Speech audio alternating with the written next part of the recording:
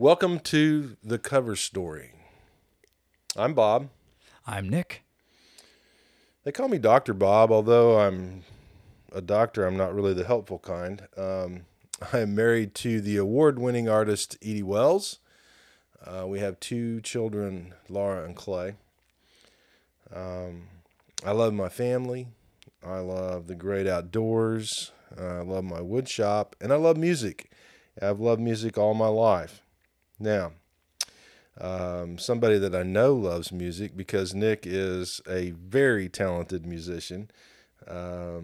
Nick, introduce yourself. Hi there. My name is Nick. I am a professional musician in the state of Michigan. I'm here in Huntsville, Texas with my friend Bob visiting some family, and excited to be here on the Cover Story podcast.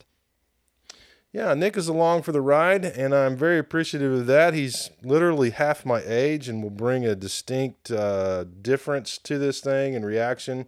I'm really looking forward to that as well. He's the smartest one in the room, so give me a chance to navigate this. But we're going to take you down a musical journey where we play an original song, and then we play a cover. A chosen cover for one reason or another, and they'll all be different, and that's okay. And then in the other, we'll react to that, and then we'll decide together, maybe which one we like, and maybe we'll agree, maybe we won't. I don't know how this will go because we're not scripting 100% of this, so we'll just kind of see how it goes. So all's fair play. Because of copyright considerations, we will ask you to step away and listen to a song and come back. So I know you can navigate that, and we'll just kind of see how that goes. So you ready for me to jump in? Jump right in. I'm excited to hear it. All right, here we go. So my pick to start with is She Came In Through the Bathroom Window. I've been in love with that song for a long, long time. So what I want you to do right now is to stop and pause and go listen to the Beatles version of She Came In Through the Bathroom Window. We'll wait.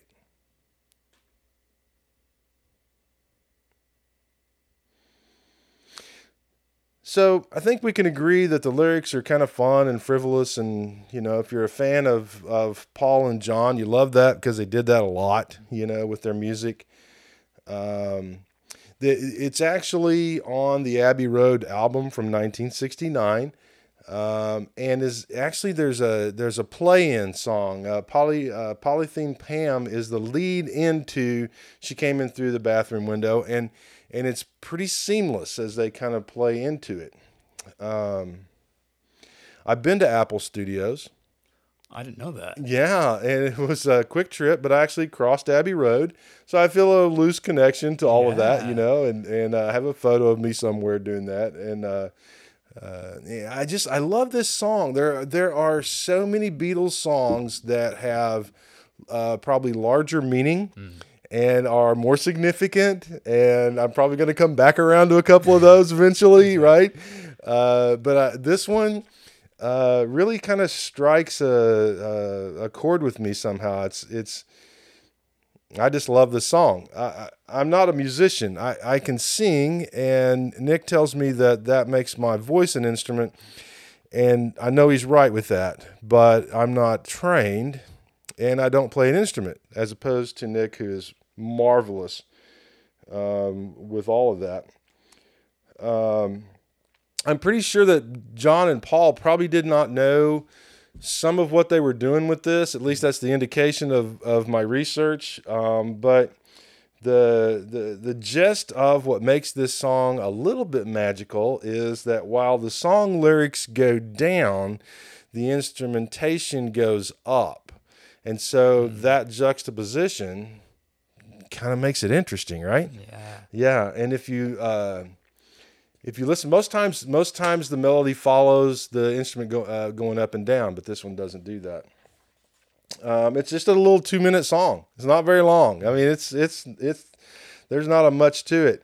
But here's the fun part. So there were these groupies. They called them Apple Scruffs because they hung around Apple Studios all the time, mostly girls, but some guys too. And they figured out where these guys lived. And so one day, I don't know where the Beatles were, but they were gone, or at least Paul was. I don't know if they were all gone or just Paul, but anyway, they went to his house, saw that the upstairs bathroom window was open, found a ladder, and one of the girls went up the ladder through the window and then back down and unlocked the door so they could all come in. And they took stuff. They took some art that was on the wall. They didn't take anything that was really of any high quality except for this one photo of Paul's dad. And he just kind of, in the end, I'm skipping forward to tell you that he just kind of put it out to everybody. Hey, I'd like to have the photo back. And they brought it back to him. So, it was all kind of a friendly thing. It wasn't like we needed to arrest people or anything, right?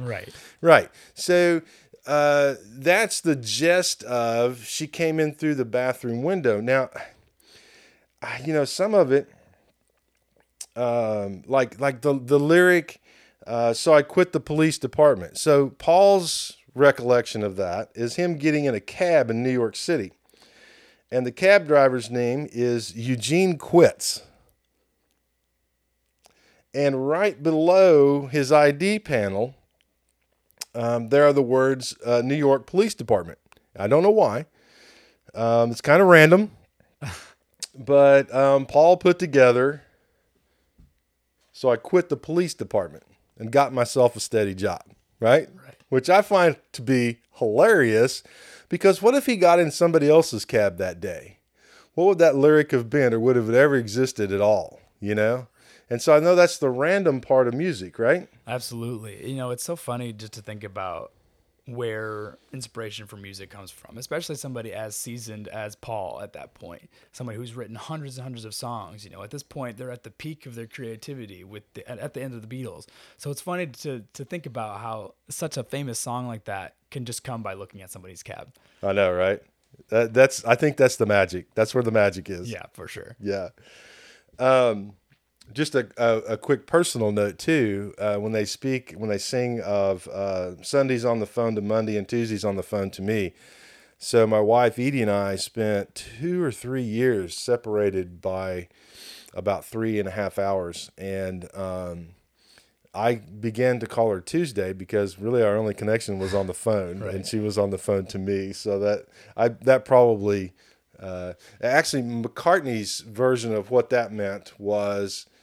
His neighbors trying to get a hold of him to tell him that people had broken into his home. So I don't know. I don't know how that weaves in, but that's the possibility.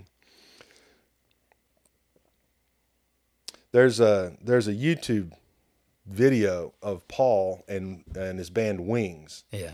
And they sing this song, and it was in the 80s or 90s or something when they recorded it. And the whole crowd is just, and when I watch it, it appears to me that the whole crowd is just significantly emotionally drawn to this song. And I can't tell you why. Yeah. I don't know where they were. I didn't look at that or research any of that. But it's just it's a song of pure joy and fun, and maybe less meaning than everybody wants to ascribe to Sure. it, right? So now what I want y'all to do, if you're still listening, and I'm assuming that you are, there are several covers of this song. There are covers that have been made by, a lot of people have done it in concert, but recorded versions, there are several. Right. But I've chosen the Joe Cocker version, so I want everybody to pause this, and go listen to Joe Cocker's version of She Came In Through the Bathroom Window.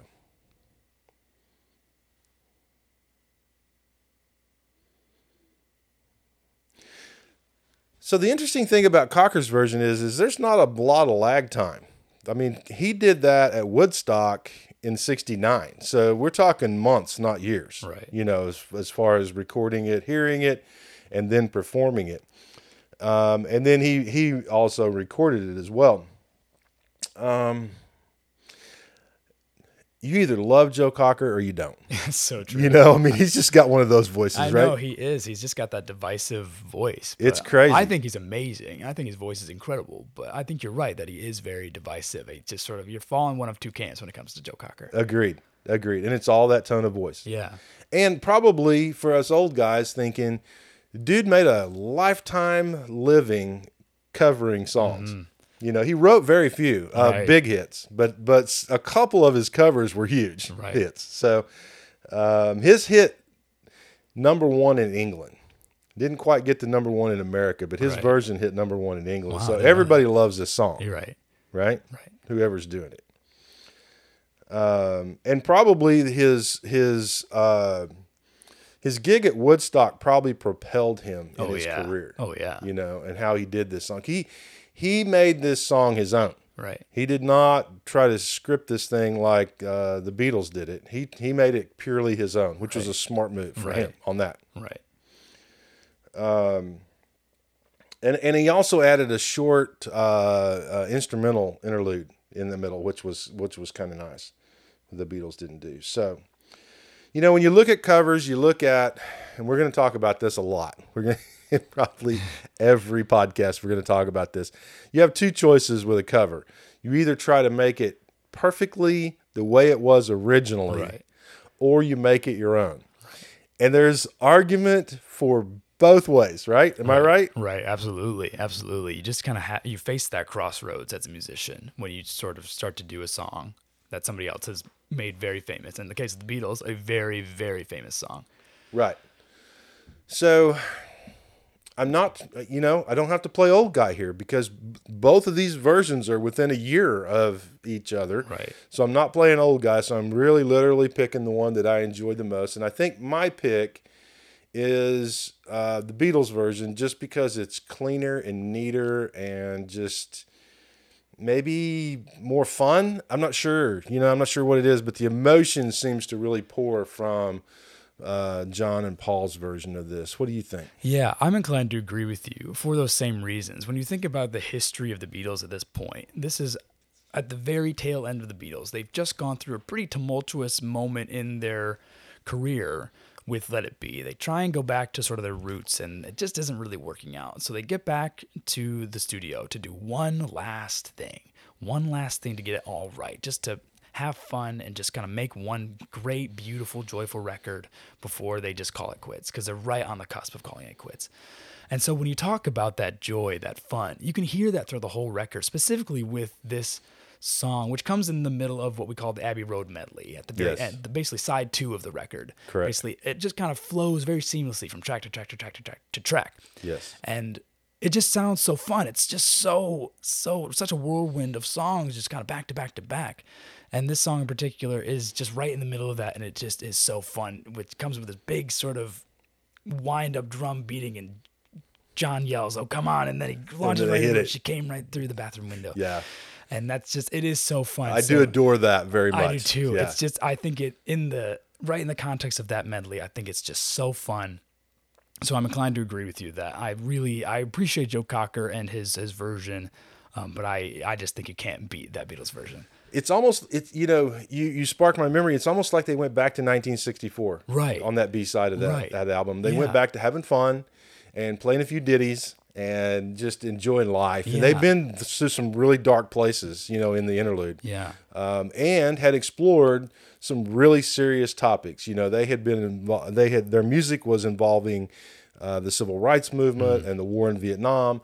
And then all of a sudden she came in through the bathroom window, and it's just like, oh, so good. You go back to sort of that sensibility of 1964, that fun, added with the musical sophistication they had gained in sort of the following 5 years. Right. To 1969. So when you mix that, just that musical sophistication with that fun, I think you get something magic, and that's what I think She Came In Through the Bathroom Window is. I agree. We're not always going to agree, folks, but we got one in the books here where we're on the same page. So where are you going, Nick? What are you choosing? So I'm going to choose something much more modern, and I'm not sure if you've listened to either of these, but I'm going to pick the song Valerie. This has been made very famous by Amy Winehouse. I think her version is the most famous version. But a lot of people, I'm not sure if they know this, that it is a cover of a song by a group called the Zootons, a British band from the mid 2000s. Yeah. So I'm going to talk a little bit about this song, and I'm going to start with the Amy Winehouse version first, and then talk a little bit about the history of the original. Okay. So Amy Winehouse, of course, very famously covered this song in 2007 with a collaboration with Mark Ronson. Yeah. Okay. And so she hears this song, and it was a popular song, I think, in the UK, but I mean, I don't think really did well in the US at all. And, Zooton's not a very big band. So the fact that somebody as big as Amy Winehouse found this song and decided, I want to cover this, I think is really, really interesting. And then was invited to contribute to this project with Mark Ronson, a very famous producer. And then, he sort of has this idea that Winehouse doesn't listen to anything post 1967. She kind of has this old soul of mentality in her listening style. And I think that comes through in her music. She does kind of have that old school sort of thing. If you listen to Back to Black, I think you can hear some of those old influences. And so for her to sort of say to Ronson, I want to do this song that was released last year, I think is very shocking to him. Yeah. And so he's quoted as saying, I wasn't sure how it would work, but she went into the studio and tried it, and I loved it. And so they released this song, and they do a famous cover at the Live Lounge, and it is just an amazing performance. I think we all know how talented Amy Winehouse is, and I think the horn arrangements from Ronson are amazing in this version. And it's just a great song. This is a song I've covered a few times just at live gigs and things, and it always plays amazingly. The crowd always is super into it. It's a great song. Yeah. Great lyrics, great melody. It's a great, great song. So take a listen. If you haven't listened to this yet, go just pause this real quick and go listen to the Amy Winehouse version of Valerie.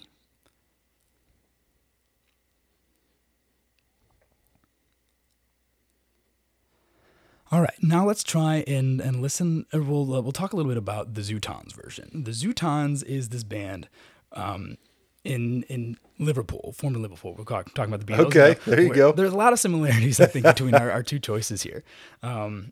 So indie rock band formed in 2001 in Liverpool. Their debut album is called Who Killed the Zootons. They are just... If you have an idea of sort of how, mid 2000s indie rock sounded like, I think you'll hear the Zootons. It's just sort of, they're just sort of that sound, just sort of getting back to basics. This is kind of on the tail end of sort of the Strokes and sort of this reinvigorated movement of sort of guitar rock, So they formed in 2001, and they make this song in 2006 off of their record Tired of Hanging Around. And we were talking about how Paul thinks of this song in a cab, right? Right. This is kind of similar to this song. In an interview with The Scotsman in May of 2008, their lead singer, Dave McCabe of the Zootons, he described the process of writing this song. And he says, I could tell you I was inspired by gazing out across the Mersey or walking past Macca's old house, McCartney's nickname Macca. But the truth is, I got the idea in a cab on the way to my mom's. The whole song was written before I got there, 20 minutes max. Wow. Isn't that amazing? Wow. Like that song. That's a great song. That's a great song. 20 minutes. Oh my God. I think that's just incredible how some of these songwriters, they talk about their songwriting processes for these songs that have become so huge. Yeah. And they say the same things. 20 minutes, half an hour, an hour. Yeah. How does that strike you when you think about that? I don't know, man.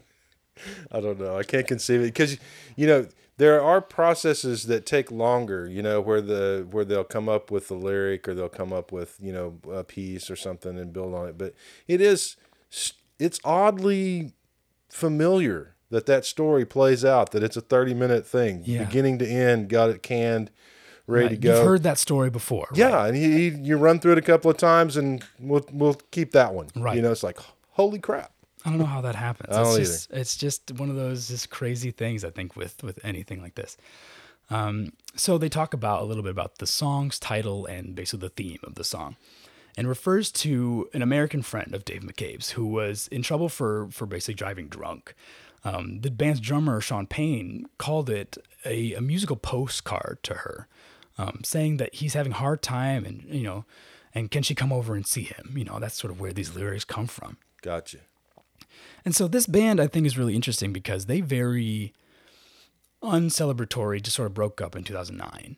You know, I think that's really interesting how this band, I think, had probably seen their biggest success only 2 years earlier with this, or 3 years earlier with this song, but 2 years after the fact that Amy Winehouse had put this song, I think, really on the map. Yeah.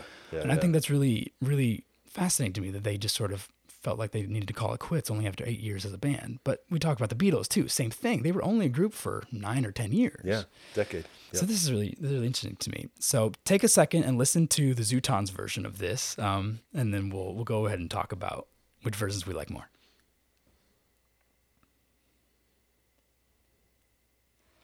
Okay, so let's talk a little bit about which versions we like of this song. Do you want to go first, or should I? I think you should. I'm a big fan of the Zootons version of this. I like just sort of the raw energy of it from a band that's from Liverpool, you know, like any other bands from Liverpool that we know. Right. But I think the soul and the horn arrangement of the Amy Winehouse version, I think, are just amazing additions to this song. So I'm leaning more towards the Amy Winehouse version for me personally. What do you think? I think everything that Amy Winehouse touched was gold. Yeah. I think you got to start there. Yeah. She's probably going to add a little bit more, you said instrumentation, a little bit more, soulfulness, and kind of fill it out a little bit more. So yeah, I think I agree with you on that. I think I know her version, in my head. Yeah. And so I would have to go with that, but that is a clever choice for you to come up with. That is really spot on. It's all of a sudden, hey folks, we're not discussing these before we do them. No, I have no idea what we're bringing to this. Showing up, and it's like a cold call.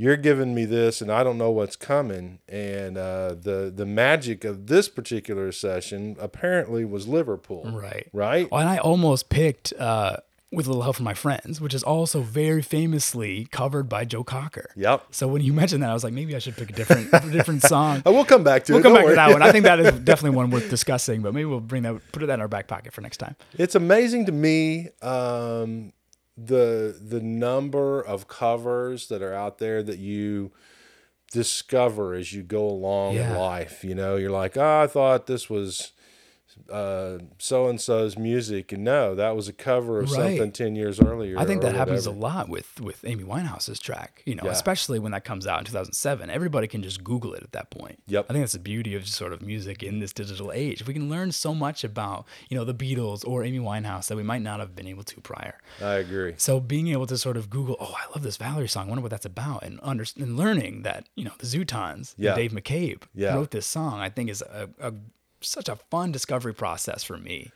I mean, if you look at my generation, we had to wait for a magazine to come out once a month, right. To get any kind of information. Right. When I was your age, I was waiting on, Rolling Stone to show up in my mailbox so I could get some info on what was happening. Right. And apparently they weren't giving me all the information, right? Yeah. And now I've got this thing called the internet, and you're right. It's just opened up doorways into all kinds of really worthwhile information. It's incredible. I think it's really fun. It's amazing, especially that little bit about, I didn't know that Paul McCartney had written that song, or had learned about that idea in a cab. I had no idea until you just said it right now.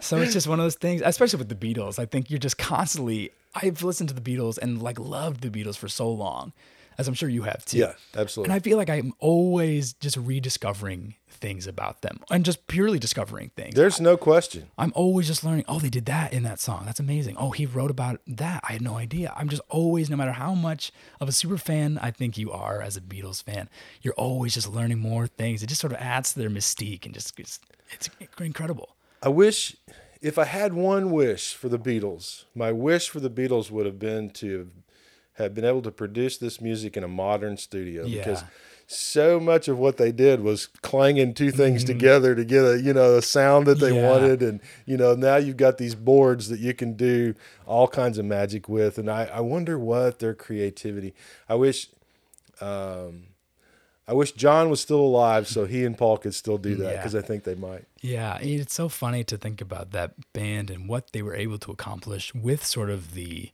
recording limitations of the 60s.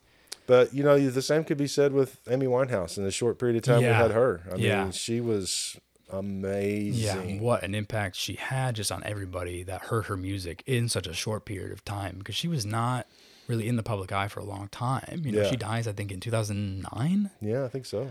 I mean, just There were just a few years. no, yeah. Yeah. She puts out Back to Black in 2008, and then passes away a year later. I mean, Yeah. it's That's the hard tragedy of it's all of such a this, yeah. tragedy. You start to I wonder agree. about what if, Yep. what would our scene, what would I the know, music right? atmosphere be with Amy Winehouse still in it? Yep, I agree.